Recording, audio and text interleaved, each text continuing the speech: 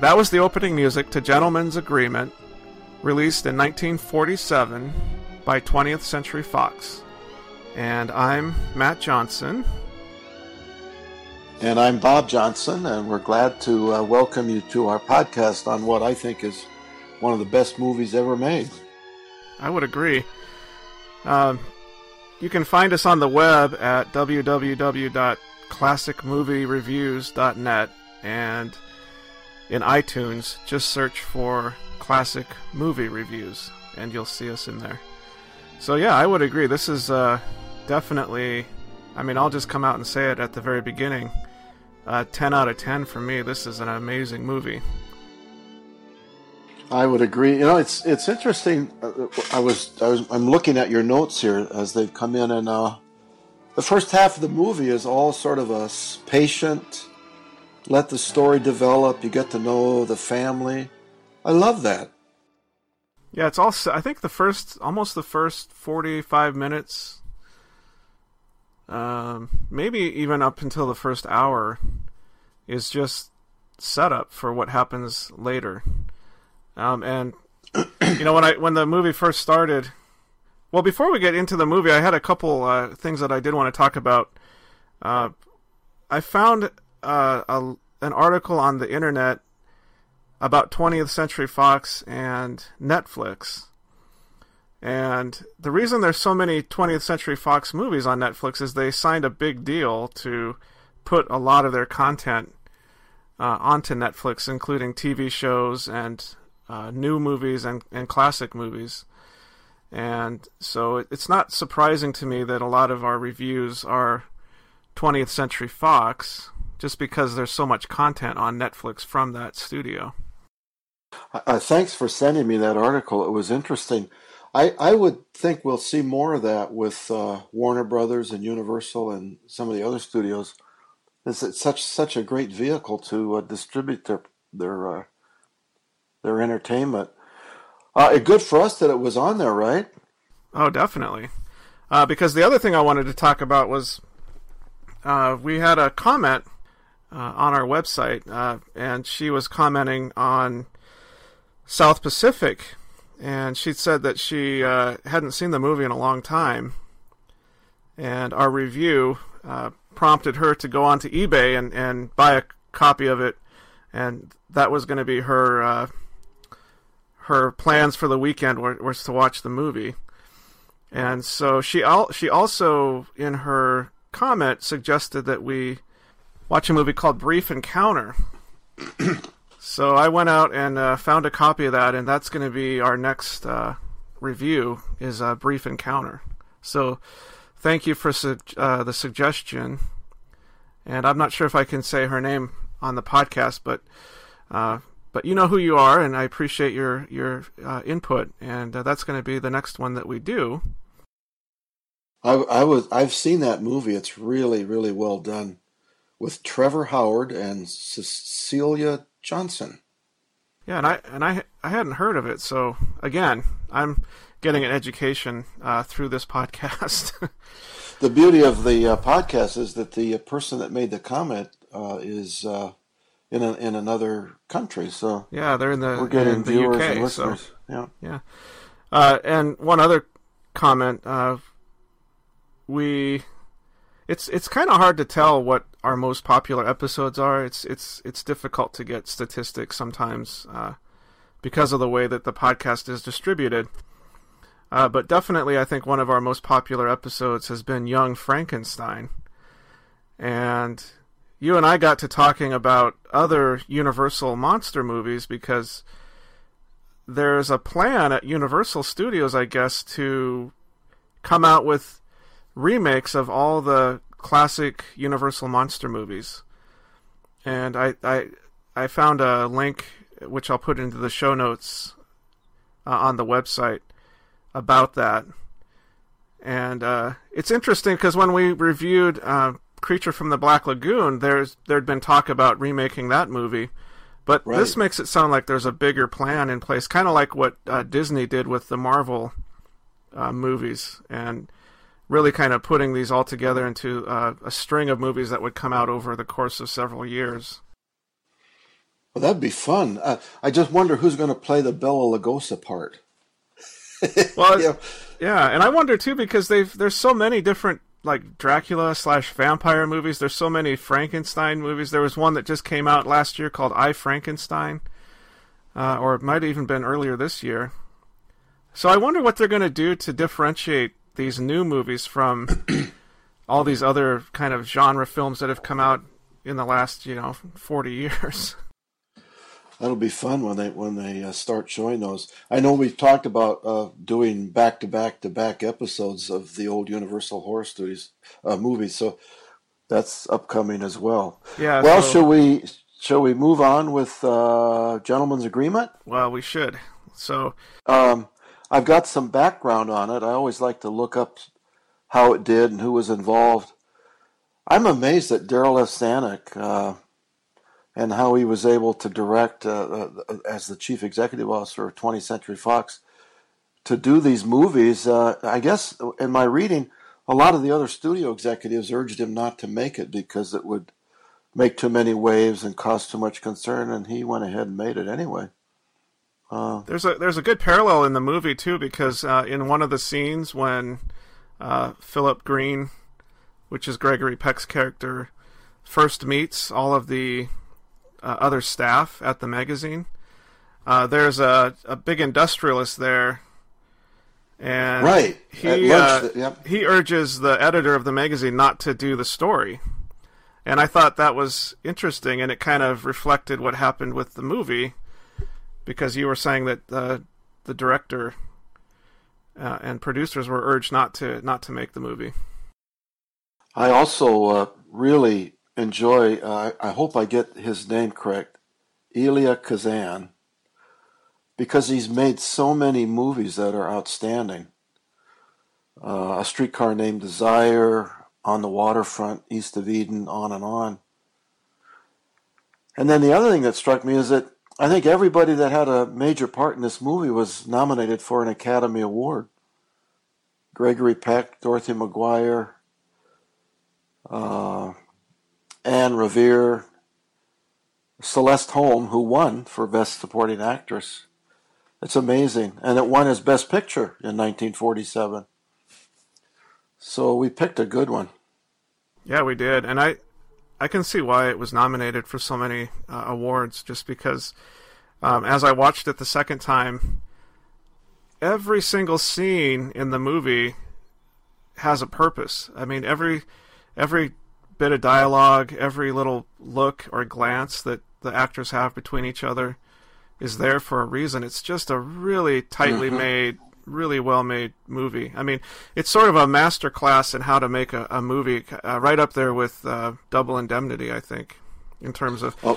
I mean, I think, honestly, I think it's even a more well-made movie than that, just in terms of how tightly put together it is. I marvel at the ability of someone to tell that story and do it in under 2 hours and make it really, really entertaining. It never felt during the movie that it was preaching at me in terms of what the points were, but it's just really, yeah, I would agree. I mean, of all the movies we've reviewed, to me, this is at the top of that list, followed closely by Double Indemnity. And there were a lot of movies in the 1940s and through the 1960s that began the themes of the change in our culture and society. It goes back to The Best Years of Our Lives in 46, On the Waterfront, The Men, The Defiant Ones, Judgment at Nuremberg, and many directors. Stanley Kramer, William Wyler. It was really a significant change in movie making, say from 1945 until 1970. There was a scene in the movie, and we should mention that we're going to put this out as 2 parts, because I think we're going to try to do this movie the justice it deserves and go into quite a bit of detail. But in the second half of the movie, there's a scene where Mrs. Green, who's Philip's mom, kind of the grandma figure in the movie, and the mother figure as well, played by, is it Anne Revere? Anne Revere, right. Yeah. Mm-hmm. She, in the first half of the movie, is having a lot of heart problems and seems to be pretty ill. But by the end of the movie, she makes a comment that she hopes to live to be very old because she wants to see where all this is going, and that it's at the beginning of this social change that's happening. And I thought that was a really kind of a meta comment on not so much the movie itself, but just the time that the movie was being made in. You know. Oh, I agree. 1947, gee, just off the top of my head, Jackie Robinson, first African-American player in baseball with the Brooklyn Dodgers. The whole political scene was shifting around, so that in 1948 there were 4 parties that ran viable candidates for president. It was just an amazing time. Yeah, I loved her. I loved Grandma. We'll call her Grandma. Every scene she was in, I was like, I could watch this for 20 minutes each scene. She kind of reminded me of Ma Jode from Grapes of Wrath. Yes, you know? Yes. I hadn't thought of that. That's true. That's very true. And she was so open-minded. I couldn't believe it.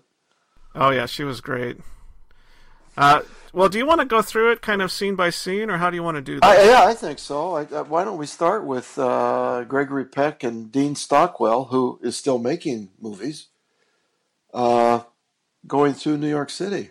Yeah, I didn't realize that was Dean Stockwell the first time I watched it. I've started to not do as much research on the movies before I watch it for the first time, just so I can come at it fresh. And so then the second time I watched it, I was looking up the actors, and I was like, "Whoa, that's Dean Stockwell!" And then when I watched it, I could see it looks like a young Dean Stockwell. Oh yeah, he made a lot of movies. One of my favorites, I don't know that we'll ever review it, is The Boy with Green Hair. I hadn't heard of that one. Yeah, it has to do with the Cold War threat and nuclear arms and all. It's quite a movie. But anyway, I love that scene in New York City. It reminded me when you and I went back to New York City back in the late 80s at Christmas time, and they were kind of taking the same tour that we did. Oh, it totally reminded me of that. And just the scenes of the city were great, and the old cars and the old dress, that the way people were dressing and the fashion. Yeah, it's a great scene. The opening music set it for me like it's going to be a fun movie. It's going to be upbeat. It's kind of like a rich and luxurious feel to it. And I was like, wow, where's this going? Because I was expecting something more dramatic and heavy at the beginning.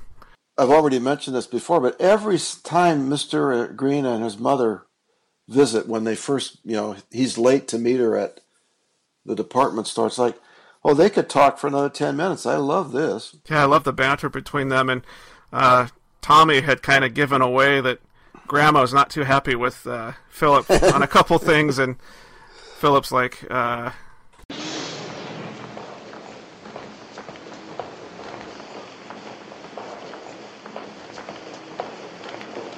I just love waiting for people. I always say there's nothing as much fun as standing around waiting for people who are always late. Oh, well, we're late, Ma, because I've been carrying the world around on my shoulders. It's kind of heavy. You can't walk too fast.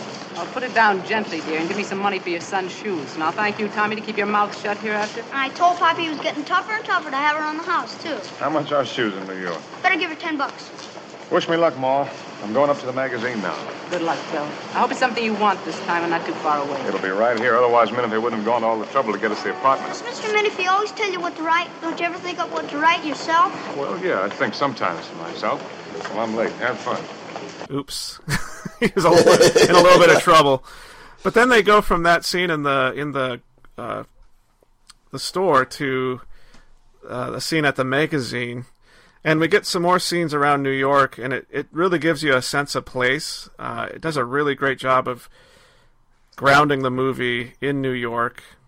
I'm sure most of the movie was filmed on a studio set, but the scenes that they shot in New York were fantastic. And that scene in the office was hilarious. They had those rotary phones, and telegrams were coming in, and operators were answering the phones. It was pretty funny. Wasn't the editor or the owner of that magazine or newspaper a refreshing character? I mean, he really wanted to do this. I think that's the best role that Albert Deckard ever made or ever played as the Mr. Menifee. Menifee. Well, I liked it because it wasn't too stereotyped. I thought it was, here's a guy who's running a successful magazine and he's got limited time, but he's going to devote an hour or 2 hours to talking with Philip about this idea that he's got for what he wants him to work on at the magazine. So yeah, I thought it was. He just seemed like a really good guy right from the beginning. He really did, and he played that part consistently the same throughout the whole movie. Then we get to the dinner party because Mr. Menifee's invited Philip over to his house for dinner, and again, it seems like I was like, where's this movie going? It's like I think we're like 15 minutes into the movie or 10 minutes into the movie, and I just felt like, oh, it's kind of a nice movie about this guy living in New York City. But then we learn a little bit more about what the plot's going to be about when Philip meets Kathy. She's divorced, which I think is kind of unusual for back then, don't you think? Wasn't that? Yeah, that was another thing that people were many people in entertainment thought that would not fly well because she was divorced. It was the subject of anti-Semitism. He was a single man. I mean, it had a lot. For the time, it was really kind of leading edge. When Kathy starts talking to Philip, she kind of dresses him down on the way that he had interacted with her at the very first. And funny you're suggesting this series.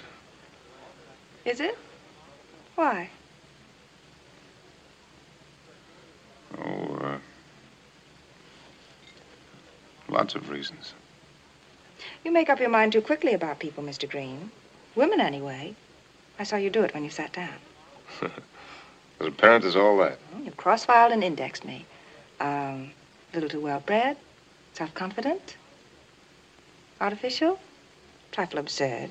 Typical New York. No, I didn't have time for all that. Oh, yes, you did. I even left out a few things. Faintly irritating upper-class manner, overbright voice. All right. I give up. You win. I'm sorry, I couldn't resist it. Because it's only partly true. She was saying to him that he shouldn't make such snap judgments about people, especially women. I thought that was a good kind of comment on her part. And we find out later in the movie that she has some issues as well, don't we? Yeah, and, I was trying to think of, like, the major themes of the movie, and for sure, like, talking about anti-Semitism is a major theme, but another one I felt was dealing with these ingrained ideas and behaviors that we have because, she's got some and Philip's got some and, all the characters do. All the characters in the movie I felt were fairly complex. There weren't too many characters that were just sort of a one-note character for me. Oh, there weren't any that I can think of. The thing that is interesting to me watching this movie is the pace at which it unfolds compared to the movies that we might see today in the theater. It's very rare to see a movie kind of go that long to set up the story. And I also was struck by the fact it talks about family values because the grandma and Gregory Peck's character in the center living together and they love each other, obviously. And their strong friendship with Dave Goldman, the John Garfield character, the commitment of the owner of the magazines to what he thought was right. I mean, there was just a lot of different themes going on in the movie beyond just the anti-Semitism, which in itself was huge. Yeah, and it was all pretty subtly done as well. I was a little nervous going into it. I wondered how they were going to handle this, especially what I figured would be kind of the latter part of the movie. But it was so realistically, I felt like it was so realistically done in terms of portraying the way in which these prejudices come out and are kind of surfaced in different contexts. We get a little bit of that. Actually, even this far into the movie, let's jump ahead just to the next scene when they're sitting around the breakfast table and they're talking about this story that the magazine wants Phil to work on. And Phil says that There's a girl. Menifee's niece suggested that series on anti-Semitism. Funny. You don't say. Why, women will be thinking next, Phil. What's anti-Semitism? Hmm? What's anti-Semitism? Oh, that's where some people don't like other people just because they're Jews. Why? Are they bad? Well, some are, sure. Some aren't. It's like everybody else. What are Jews, anyway? I mean, exactly. Well, you remember last week when you asked me about that big church? Sure. I told you there were lots of different churches? Yeah? Well, the people who go to that particular church are called Catholics, see? And there are people who go to other churches, and they're called Protestants. And then there are others who go to still different ones, and they're called Jews. Only they call their kind of churches synagogues or temples. And why don't some people like those? Well, that's a kind of a tough one to explain, Tom. Some people hate Catholics, and some hate Jews. And no one hates us because we're Americans. Well, no, that's another thing again. So you can be an American and a Catholic, or an American and a Protestant, or an American and a Jew. Look, Tom. It's like this. One thing's your country, see, like America, or France, or Germany, or Russia, all the countries. The flag is different, and the uniform is different, and the language is different. And the airplanes are marked different? Differently, that's right. But the other thing is religion, like the Jewish, or the Catholic, or the Protestant religion. See, that hasn't anything to do with the flag, or the uniform, or the airplanes. You got it? Yep. Well, don't ever get mixed up on that. I got it. Some people are mixed up. Why? It's 8:30, Tommy. You better get going. Yeah, you'll be late. because I think that's a really important quote. That's just really well done. And then the mom says, you always have a good way with him, with Tommy. That, like you say, that relationship between Gregory Peck's character and Anne Revere's character is just really well done. I wanted to just mention one thing about the breakfast table. Yeah. This is dating me, but those boxes of cereal compared to ones today look miniature. I mean, it had a little tiny, and that's the way they were in those days because it was so expensive to ship things. Nowadays, you get these mega boxes that you have to have two hands to lift. I didn't even think of that. I watch for these because I'm struck by the time that it's done almost 70 years ago and how different we are today from then.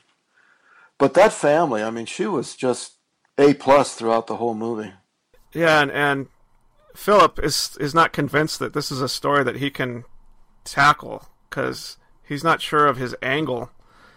And as he's getting ready to leave to go to work, his mom says to him that, "Oh, you mean there's enough anti-Semitism in real life without people reading about it?" No. But this one's doomed before I start. What could I possibly say that hasn't been said before? I don't know. Maybe it hasn't been said well enough. If it had, you wouldn't have had to explain it to Tommy just now, your father and I to you. It would be nice sometime not to have to explain it to someone like Tommy. Kids are so decent to start with. Home for lunch? No.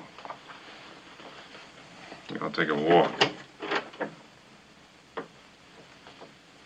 You're quite a girl, Ma. kids are so decent to start with. And, maybe you should do this story not because of some angle, but because more people need to understand what this is about. And, man, that really reminded me of that song in South Pacific of "You've Got to Be Carefully Taught." Exactly. I was thinking of the same thing. It's like a parallel to that South Pacific music. I also thought Gregory Peck did an everyone did an outstanding job, but he did an outstanding job of presenting what anti-Semitism is to his son. But he looked like he was kind of struggling with it because he'd never really verbalized what it was like. I'm sure he knew what it was, but I think it's tough to put that into words.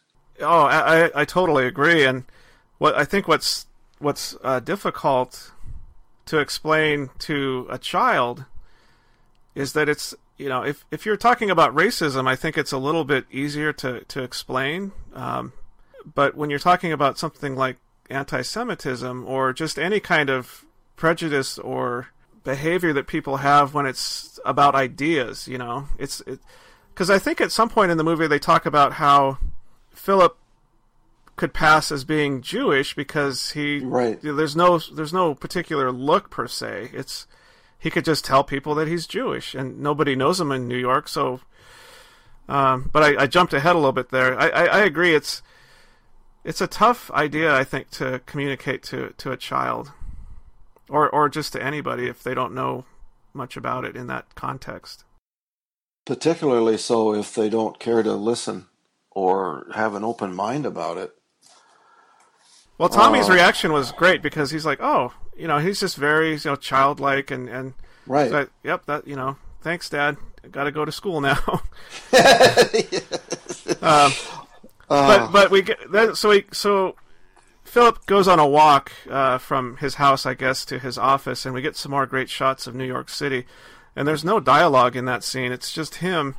And one of the things I noticed is that there are a lot of shots of just people looking at each other, or the camera looking at somebody, and kind of that non-verbal communication, and that was really well done in the movie. It was. It contributes to the whole feel for what New York City is like, and the diversity of people, and the excitement of the place. Yeah. So Philip has a meeting with Mr. Menifee, and he says, "Okay, I'll take the story." And Mr. Menifee's like, "Well, what convinced you?" And Philip's like, "Well, it's my son, and you know, I want to do this story so that I can really expose this and explain it." But he wants to talk to the research department because he needs lots of facts and figures about it. No, it wasn't that. It was my kid. I had to explain it to him this morning. It was kind of tough. It's really each house, each family that decides it. Anyway, I want to do it very much. I couldn't be more pleased. I'll have to get some facts and figures from your research department. What? I said I'll have to get facts, figures from your research people. Now, wait a minute. Hold on. I've got 18 hacks on this magazine who can do this series with their left hands chock full of facts, figures, and research. I don't need you for that. What do you think I brought you here for? Facts and figures? Use your head. Go right to the source. I want some angle, some compelling lead, some dramatic device to humanize it so that it gets read. Well, you don't want much. You just want the moon. With parsley. Suggestion? There's a bigger thing to do than to go after the crackpot story. It's been done plenty. It's the wider spread of it that I want to get at. The people that would never go near an anti-Semitic meeting or send a dime to Gerald L.K. Smith. I love that. Yeah. I envisioned this whole room full of people that were just sort of typing things out of record cards. And 18 hacks. And Philip says, well, you don't want much. You just want the moon. You know, it's like, God, you're asking for a lot here. And did you notice that in almost every scene somebody lit up a cigarette? Oh, no kidding. There's so much smoking in the movie. Boy, was that ever common for movies of that time. Yeah, I felt like I needed to open a window just to air the place out. Then we get to a scene where Kathy and Philip go to dinner. And I thought that the director did a great job of setting Kathy and Philip as falling in love. You know, that conversation over dinner, yes. And then they dance, and you can kind of see that they're starting to fall in love. And again, the pacing on it is slow. It's not like in South Pacific where they just, you know, fall in love at first sight when Liette and, I forget his name. But the lieutenant. Lieutenant, yeah. Fall in love at first sight. This is more built up over the course of like a half an hour into the movie. And then the next scene is Philip is sort of on a writing binge at his typewriter, but he just can't find the angle on the story. And he gets interrupted by a phone call from Kathy, and I love the dialogue between the two of them on the phone. I mean, I guess it was just Gregory Peck talking, but that dialogue was great, and it reminded me of Double Indemnity, where it's really fast-paced and snappy dialogue, and I love that. And it's such a change of pace from some of the other scenes where it moves rather slowly. Philip says that he'll know it when he finds the angle because there's a click that happens, and he just knows that he's got it. And he thinks that maybe talking to his friend Dave, who is in the Army and is a childhood friend, and Dave is Jewish. Phil thinks that by talking to Dave, he could get this angle worked out. It's like beating your head against a concrete wall. Gee, I wish Dave were here. Dave Golden. Yeah. He'd be the guy to talk it over with, wouldn't he? Yes, I guess he would. Still overseas. Yeah, looks like he's stuck there, too. He'd be just the one, though. Hey, maybe that's a new tack. So far, I've been digging into facts and evidence. I sort of ignored feelings. How must a fellow like Dave feel about this thing? That's good, Phil. Over and above what we feel about it, what must a Jew feel about this thing? Dave. Can I think my way into Dave's mind? He's the kind of fellow I'd be if I were a Jew, isn't he? We grew up together. We lived in the same kind of homes. We were the gang. We did everything together. Whatever Dave feels now, indifference, outrage, contempt, would be the feelings of Dave not only as a Jew, but the way I feel, as a man, as an American, as a citizen. Is that right, Ma? Sit down and write him a letter now. Hey, maybe I've broken this log jam, Ma. Maybe this is it. Put it down to him just like you said it to me.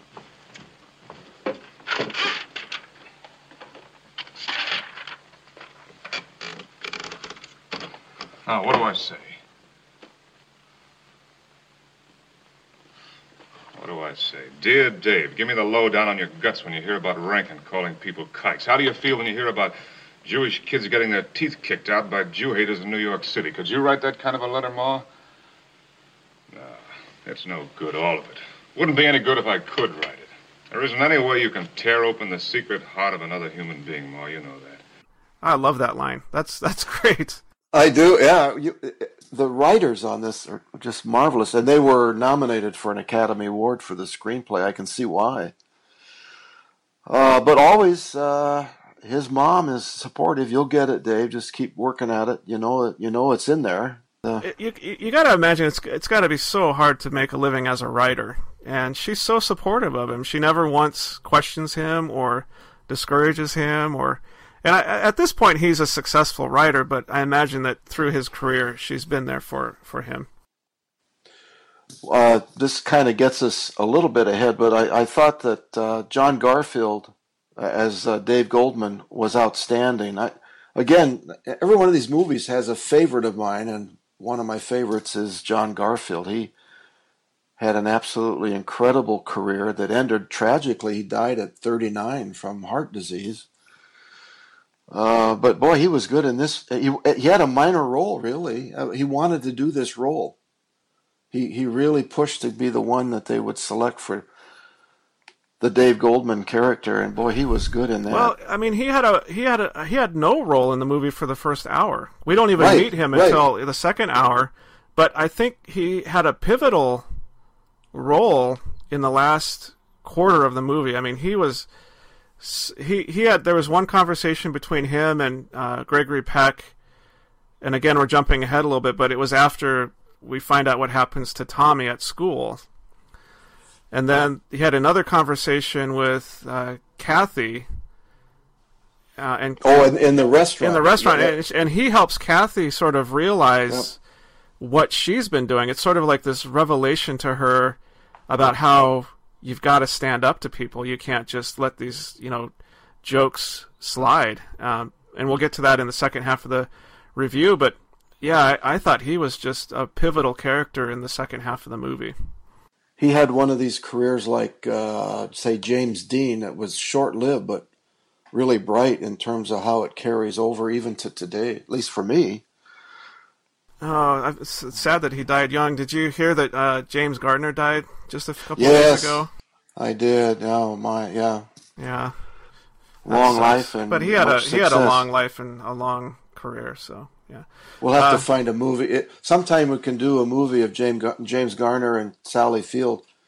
Murphy's Romance. It's a really nice movie from about I've seen 30 that. years Yeah, ago. we should watch that. That's a good one. Yeah. Okay, so back to the movie. So after that conversation about the angle and that Philip just can't get the angle right, we find out that Grandma's sick and that she's got a heart condition, and that was scary to me, thinking about the state of medicine in 1947 versus today. That's it seemed like they just kind of took a wait and see approach. They had no ultrasounds or much in the way of diagnosis other than the doctor says it's false angina as opposed to the true angina. I'm like, how do you And know that? I was wondering, yeah, he must be really omnipotent because he knows that. And he's also smoking. Yeah, the doctor smoked like a chain Perfect. smoker. Yeah. Good heavens. But, you know, he was an interesting character. The doctor, yeah. Yeah. He was, yeah. We'll find out more about him in a couple scenes. But I thought the scene with Grandma being sick kind of set up one of the last scenes in the movie because she looks terrible in that scene where she's got the heart problems and the doctor came in to see her, and it's kind of the next day. Later in the movie, you know, like I mentioned earlier, she decides she wants to live for a really long time, you know, and at this point in the movie, you don't know if she's going to make it to the end of the film. I know. It was, yeah, and they were all such a closely knit group. Anyway, it moves ahead well. I mean, she perseveres. You know, I made a note that we're about a quarter of the way into the film, and we've barely touched on the subject of anti-Semitism, and it's kind of all set up for later. And I thought this movie, and I put it in quotes, I thought it seemed like life was kind of normal for everyone. Everyone's being nice to each other. Philip has lots of help, and everyone has been very welcoming. But again, I think it's just all set up to contrast with how things change later in the film. Well, you get kind of a preview of that with when he meets his secretary at the office, when he has that discussion with the doctor. It's starting to come out, the subtlety with which it is so pervasive. Well, and so Philip's angle is... I was sitting here holding your hand waiting for the doctor. Why? I was scared, Ma. It's like I used to be when I get to wondering what I'd do if anything ever happened to you. It all came back. I was a kid again and my ma was sick. Ah, Phil. Now, I wanted to ask, is it awful? Are you afraid? But there's some questions nobody can ask, and they can't be answered. I'll know the answer to those two only when I feel it myself, when I'm lying there. And that's the way it is with the series, Ma. I can't really write it. But you did get the answers before, Phil. Every article you ever wrote, the right answers got in, somehow. Well, yeah, but I didn't ask for them. When I wanted to find out about a scared guy in a jalopy, I didn't stand out in Route 66 and stop him so I could ask a lot of questions. I bought myself some old clothes and a broken-down car and took Route 66 myself. I lived in their camps, ate what they ate. I found the answers in my own guts, not somebody else's. I didn't say, what does it feel like to be an Okie? I was an Okie. That's the difference, Ma. On the coal mine series, I didn't sit in my bedroom and do a lot of research, did I? I didn't go out and tap some poor, grimy guy on the shoulder and make him talk. I got myself a job. I went down in the dark. I slept in a shack. I didn't try to dig into a coal miner's heart. I was a miner. Hey, maybe. I got it. The lead, the idea, the angle. This is the way. It's the only way. I'll be Jewish. All I got to do is say it. Nobody knows me around here. I can just say it. I can live it myself for 6 weeks, 8 weeks, 9 months, no matter how long it takes. Ma, it's right this time. It must be, Phil. It always is when you're this sure. Listen, I even got the title. I was Jewish for 6 months. It's right, Phil. Oh, well, this is it. That click just happened inside of me. And I think it starts really with Kathy's reaction to that, because they have dinner, and Philip is all nervous about telling Kathy what he's going to do, and he kind of hesitates, and they kiss for the first time at that dinner, which kind of freaks them both out, but actually Philip kind of almost proposes to her right on the spot, and Kathy tries out the name Mrs. Schuler Green, and they both like the way that sounds. And I made a note that it was interesting to compare Kathy's reaction to finding out that Phil has a son to Nellie's reaction when she found out that Emil has 2 children in South Pacific. Oh, okay. Because she's very welcoming of the idea, and she's like, "Oh, it's like my marriage. The years I was married before weren't wasted, and I have the son that I'd have the son that I'd always want." But in South Pacific, when Nellie found out that Emil had those 2 kids, she kind of flipped out. Let's see. So Philip takes the story, and then this is where we get to that business lunch where he meets the other staff, and the one other Jewish person at the lunch, Irving Wiseman, discourages Mr. Menifee from doing the story, and he says, "Let it alone. We've been fighting it for years. We'll just do this ourselves." But Mr. Menifee's going to have nothing of it. He's like, "Nope, we're doing this story." Yep. And I think that parallels what went on at with the studios before this was made, among the studios. And leave it alone. Yeah, I think it was just such a controversial topic at the time. And I don't know if you caught this or not, but the look that Irving Wiseman gives Philip after he announces that he's Jewish was just priceless. It was like either he was incredulous, like he didn't believe it, or he was just sort of like surprised. I don't know. It was like, are you kidding me? Oh yeah, I did catch that. There's a lot of message there. I'm not quite sure what it is, but he looked at him like, really? Yeah. I don't know what he thought he was. I don't know what was going on in his mind. Yeah. But then we get to the scene with, I love this scene between his assistant / secretary, because he's going to get started on the story. And man, this was surprising to me. I mean, this was a really, really well done scene, because we find out that Elaine Wales is her name. We find out that she's Jewish, that she changed her name in order to get a job, and that she had applied to the magazine once using her true name, her Jewish name, and was rejected, saying that there were no openings. She applied a second time using her false name, Elaine Wales, and was accepted. And that she's only got the job because she was pretending she wasn't Jewish. And she says, "It slays me, the great liberal magazine that fights for injustice on all sides," I know. That led to an interesting scene back in Mr. Menifee's office with the personnel director and Gregory Peck and Mr. Menifee. Well, but there was a little bit more to that scene with the assistant, because she starts talking about that they can't just be hiring anybody, because what if one of the bad ones gets in? And he's like, "What do you mean? We don't just hire, obnoxious people here. We're not going to start doing that." And we find out that she's got a lot of, I wouldn't say anti-Semitic thinking, but she sort of resigned herself to the way things are. And right. And I think the fact that Philip is sort of confronting her on these is kind of shocking to her. And she doesn't know what to make of it. I think that may have also been the look that was at that luncheon when Mr. Weissman looked at him. I think there was some of that then. Well, maybe it's that they don't talk about it. It's just not something that we talk about. Right. So why are you bringing this up? Why are you being so out in the open about this? It reminded me of that "don't ask, don't tell" policy that was in place for so long in the military. Because, maybe we know that you're gay, but just don't talk about it. Maybe we know you're Jewish, but just don't talk about it. We don't talk about it. He's and Mr. Menifee are going to confront that and come head on to what that actually means.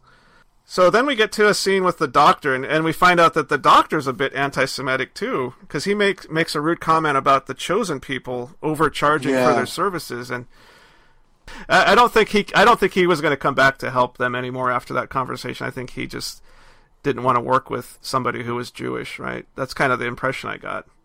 And again, it was a well-done scene, because I have to believe that's probably exactly what somebody would have said at that time. So we're 40 minutes into the movie at this point.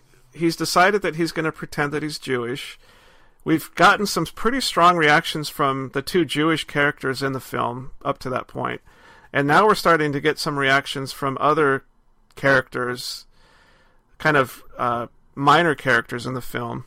And I kind of felt like this is where the film entered its second act. And it's kind of where everything starts to change for Phil. Like he starts to, it's like he's pulled back the sheets, and he's like seeing like this whole other side of life that he hadn't even been a part of until this experiment that he's doing, this story. And it directly impacts him right at his apartment. Yeah, because he's going to change the name on his mailbox, and the building superintendent's like, you can't do that. Yeah, he wanted to have both names. So when he sent out his resumes, they'd both be coming back to him. One with the Jewish background, one with a non-Jewish, and I guess he was the janitor or the building superintendent. You can't do that. And we find that was out the first time I saw Gregory Peck get really angry. Yeah, he was like, nope. He said,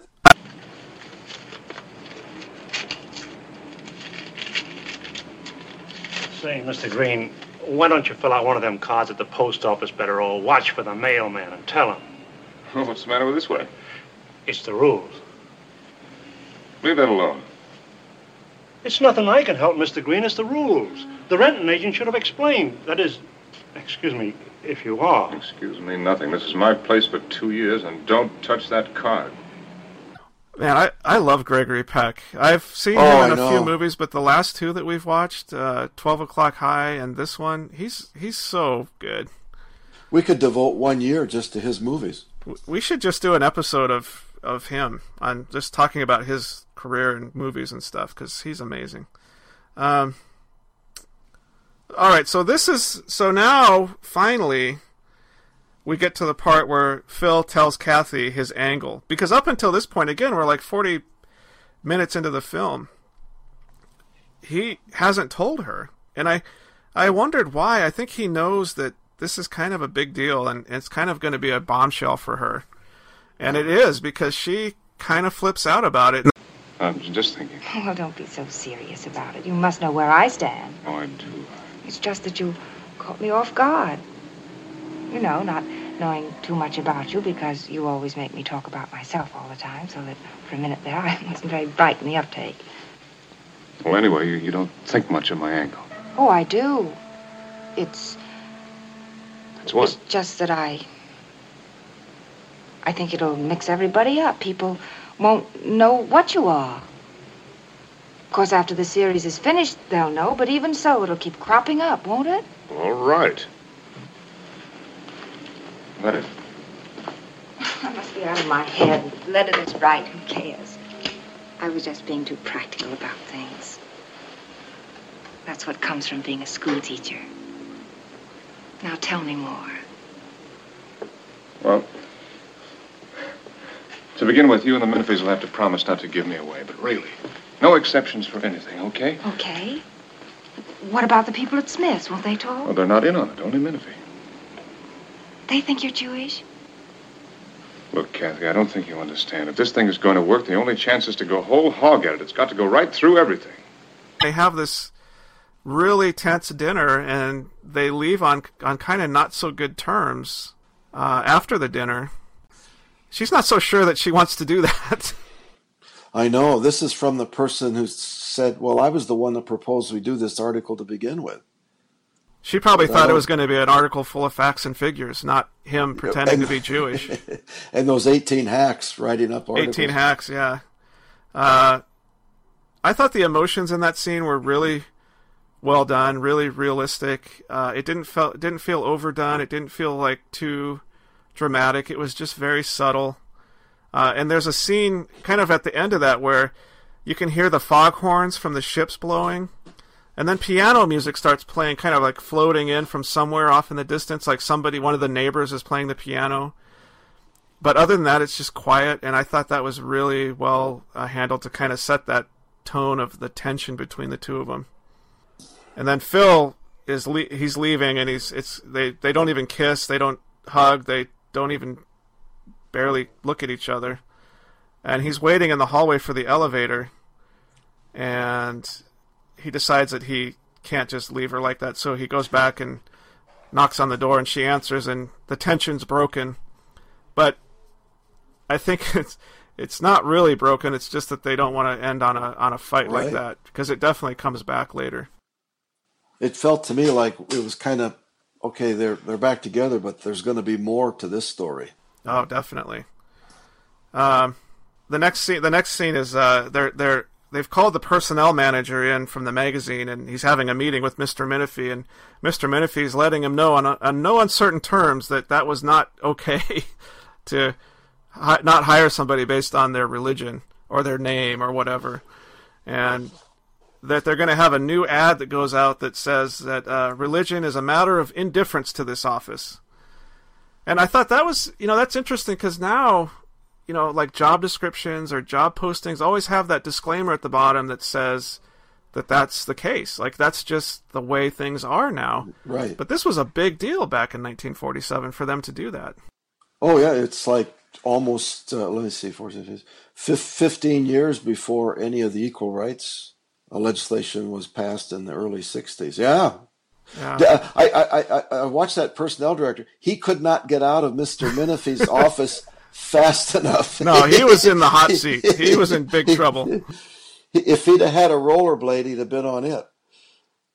I tell you. Oh, and I think I got my scenes a little mixed up because the next scene is the scene between Philip and Elaine when Elaine is talking about... Mr. Green, is it true about Mr. Jordan? What true about Mr. Jordan? Well, he's telling everybody about Mr. Menifee's ad. He thinks it's a wonderful thing, he says. He does, huh? And I thought I'd ask you if it's really true that the ad says right out that... Right straight out, Miss Wales. And it's going to be in all the papers tomorrow. Practically inviting any type at all to apply. Any type? What do you mean? Mr. Green, you don't want things changed around here, do you? Even though you are a writer, and it's different for writers. Different for writers? How? Well, I mean, just let them get one wrong one in here, and it'll come out of us. It's no fun being the fall guy for the kikey ones. Now, look, Miss Wales. We've got to be frank with each other. You have a right to know right now that words like yid and kike and kikey and nigger and coon make me kind of sick no matter who says them. But I only said it for a type. Yeah, but we're talking about a word first. But, Mr. Green, that doesn't mean a thing. Why, sometimes I even say it to myself. About me, I mean. Like, if I'm about to do something and I know I shouldn't, I say, oh, don't be such a little kike. That's all. But just let one objectionable one get in here. Just a minute. What do you mean by objectionable? Loud and too much rules. They don't hire any loud, vulgar girls here. What makes you think they're going to suddenly start? It's not only that. Mr. Green, you're sort of heckling me. You know as well as I do the sort that starts trouble in a place like this and the sort that doesn't, like you or me. So what's the sense of pinning me down? You mean because we don't look especially Jewish? Because we're okay Jews? Because with us it can be kept nice and comfortable and quiet? I didn't say any... Now listen, Miss Wales, I hate anti-Semitism. And I hate it when it comes from you or anybody who's Jewish just as much as I hate it when it comes from a Gentile. Me? Why, Mr. Green... See you tomorrow, Miss Wales. Good night. And again, Gregory Peck gets angry at this point because he's confronting her on her ideas and her anti-Semitic kind of behavior. He's also beginning to feel what it's like. Yeah, he is. Firsthand, which is what he wanted to do in order to write the story. And it's working. Yeah, no kidding. Well, but Philip's in a pretty good mood, and he's leaving work that day, and he walks by Anne Dietrich's office, who's the fashion editor for the magazine, and Anne proposes that they go out for drinks. And here we have, I think, the first open confrontation between Phil and somebody related to him being Jewish. Because one of the other staff members of the magazine comes up to him and says that you must have been in public relations in the war. And Phil's like, well, why do you say that? Why couldn't I have been a GI? And this other guy's like, well, I just assumed. And then Anne gets all upset at him, and because he says, well, I have some of my best friends are Jewish. It's like, oh my God. Line. Yeah, the classic line. Some of my best friends are black, or some of my best friends are Asian. Some of my best friends are Jewish. That guy couldn't get out of the restaurant fast enough after that blunder. Yeah, he kind of knew that he'd stepped in it there. But it just shows how ingrained these ideas and behaviors are. I don't think that guy even realized that he was doing anything offensive. Do you? I mean, not. Probably not, no. Given 1947 and all that was going on? Yeah. Probably not. So let's just jump ahead a little bit here. I think we've gone on for quite a while. Yeah, I want to wrap it up, part one here, with the conversation that Philip has at a dinner party at Anne's house. Again, she's the fashion editor for the magazine.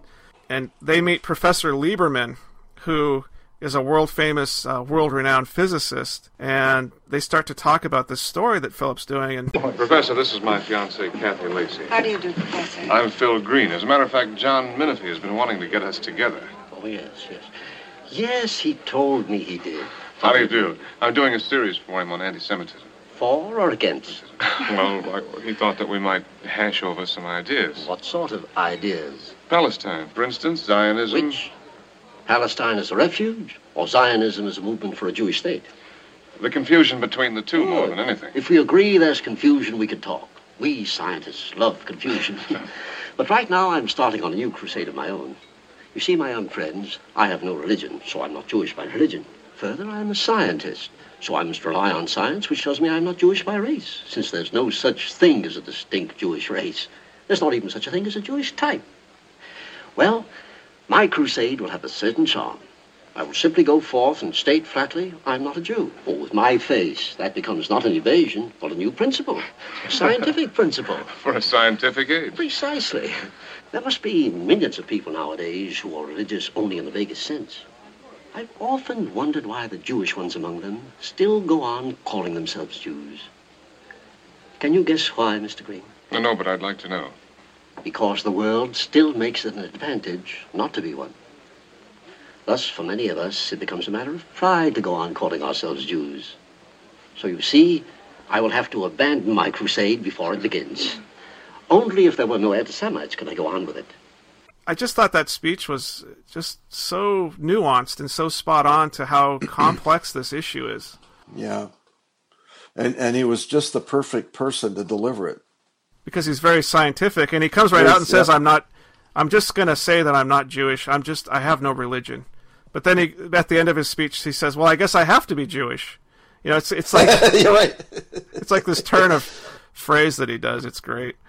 Another very, very good actor from there, Samuel Jaffe, plays that part. He's been in a lot of movies. He looked... Oh, yeah. No kidding. He was really good in that role. Just for the, 2 minutes that he was on screen. But, again, a pivotal role in the movie. That is a good place to sort of set the stage for part 2, huh? Yeah, because after that, Professor Lieberman says, Phil, would you go get me a plate of dinner? I'd like to sit and talk with your lovely fiancé. We've totally skipped over the fact that Philip and Kathy are engaged at this point. It doesn't seem like it's that big of a deal. They don't make a big deal of it in the movie. Again, it just kind of progresses along.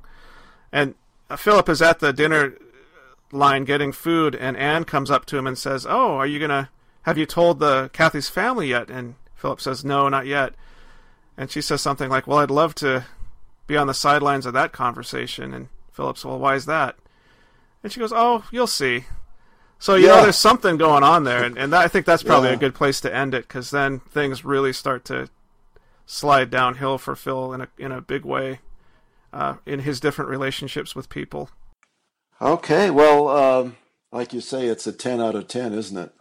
It sure is, yeah. It's a powerful movie. I was finishing it up last night, and my oldest daughter walked in, and she goes, "Well, what you doing?" And I said, "I just finished a really good movie. I think the whole family should watch it." And I told her what it was about, and she said, "Oh, it sounds interesting." So until next time, I'm Matt Johnson. And I'm Bob Johnson. And you've been listening to Classic Movie Reviews at classicmoviereviews.net. And we'll see you in 2 weeks. Actually, next week. Part 2 will come out next week. Oh, next week. Okay. Yeah. Excellent. Okay. Great.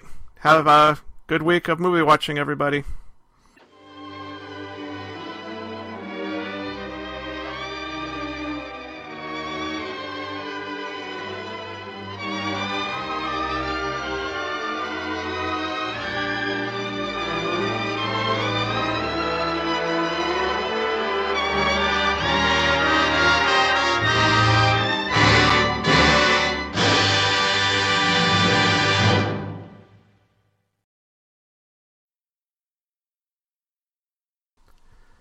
I like having some, like last time it was a short, like 20-minute review of Fantastic Voyage. This time's going to be like a 2-hour review of this movie. It's like, oh, wow. I think it's fun, though. I think it's kind of nice to mix it up.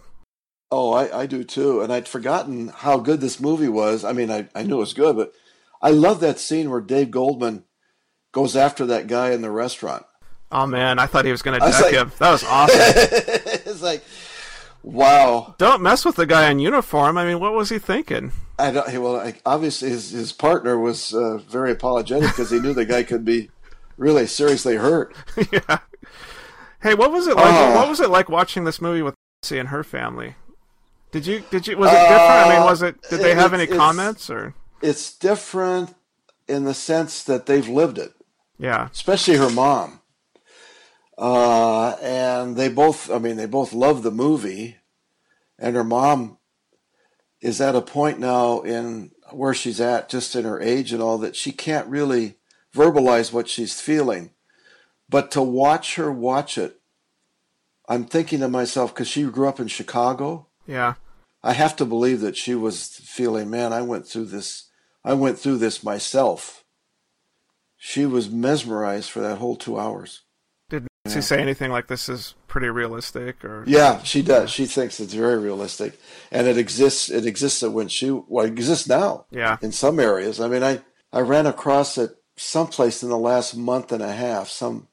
I don't remember the context of it, but it's alive and well every place, and as with other stuff, Asians, Hispanics, Native American, you name it. Yeah.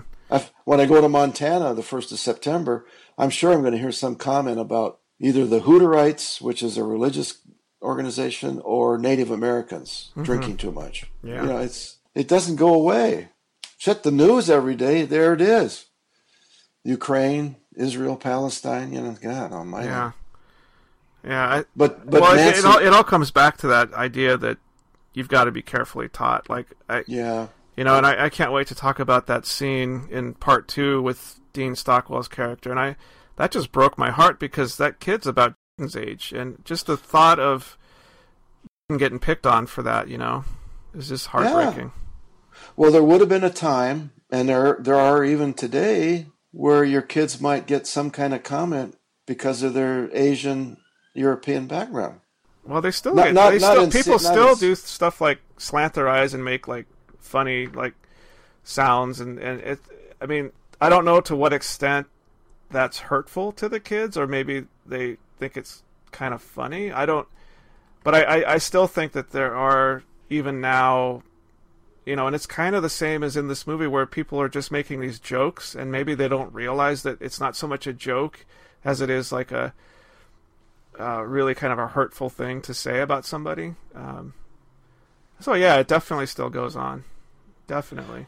And I know you've got neighbors, and I'm sure we do here once I get to know them better, that have feelings like that about gay people or, you name it. The thing I've noticed here since moving here 6 months ago is there's a very large Jewish community within Los Angeles, obviously because of the size of the city. And I think it's strong like that because of the history. Oh, yeah. The background history, because there were areas of the city like Burbank, Pasadena, he's talked about, where you weren't really accepted that well if you were Jewish. And in Burbank, I guess now it's Hispanic. So, I think of Los Angeles as a very diverse and open city, but it isn't. Well, think about something I was reading over the weekend about how there are these people camped out on the Mexican-American border with rifles, and they take pot shots at families and kids and stuff that are trying to. And it's like, how can you justify doing that? I mean, I feel like these people are like refugees trying to get into our country because they need help, But there's a lot of rhetoric and conservative news outlets that will paint it as this terrible, plague that's trying to come into our country. And, never mind that that none of us are native here except for the Native Americans, It's like we've all come from other countries. It's like what makes you so special that makes you different than these folks that are trying to get into the United States for probably the same reason that their ancestors came here. Well, here's a thought. I mean, here's a question, rhetorical question probably. But let's say you went to school board and said you'd like to show gentleman's agreement in an assembly of students at the junior high school or the middle school, think of what that would cause. I think a lot of people, not a lot, but there would be some people would say, why would you want to do that? Yeah. Not a lot of difference between then and in 1947 and now. Yeah. Because they're like, there's not a problem. Well, you might get some of the reaction like in what we saw in the movie, where it's like we either A, we don't want to talk about that, or B, it's just not appropriate, or, I mean, yeah, I think, I'm sure that there would be some people that would have that reaction. Now, the wouldn't extent take to very which many either. Yeah, I mean, unfortunately, that's probably true. So but I've gotten a different perspective on the whole religious thing by living, with Betsy and her mom and all the people in her family and the people in her network of people that are from all kinds of backgrounds. At our wedding, we had there was a Hindu, Buddhist, Muslim, Jewish, Protestant, Catholic. And I'm thinking to myself, why is that so hard to do every place else? It really all comes back to anger. It makes me angry. Yeah, it makes me angry too. I think it all comes back to just what people are taught, what their upbringing is. It's like the only way that we could ever stop this is to stop teaching people to hate. But I do feel like there's some hope at the end of this movie when Mrs. Green talks about how what's this century going to be? Maybe this is the century when all free people learn to live together. And I felt like she had this perspective. It was a long perspective of the future that says maybe it's not going to be in my lifetime, but I'd sure like to see the start of it, Yeah. And I feel like we're headed. I know that there's a lot of it still, but I still feel like we're headed in the right direction. In the right direction. Well, and when this movie came out, it was projected to not do well, and it was a huge, mega hit. Financially and critically. Yeah. And then the next year, Israel was recognized as a state. Yeah. Often wonder if this movie had some influence on President Truman and that decision. You never know. Yeah. If not, it's a coincidence, that's for sure. Boy, we wax philosophically, don't we? We do. Now we should probably wrap it up. All right. Alrighty. Give everybody a hug, and I will be ready for part 2 next Monday. All right, me too. Love you. Love you.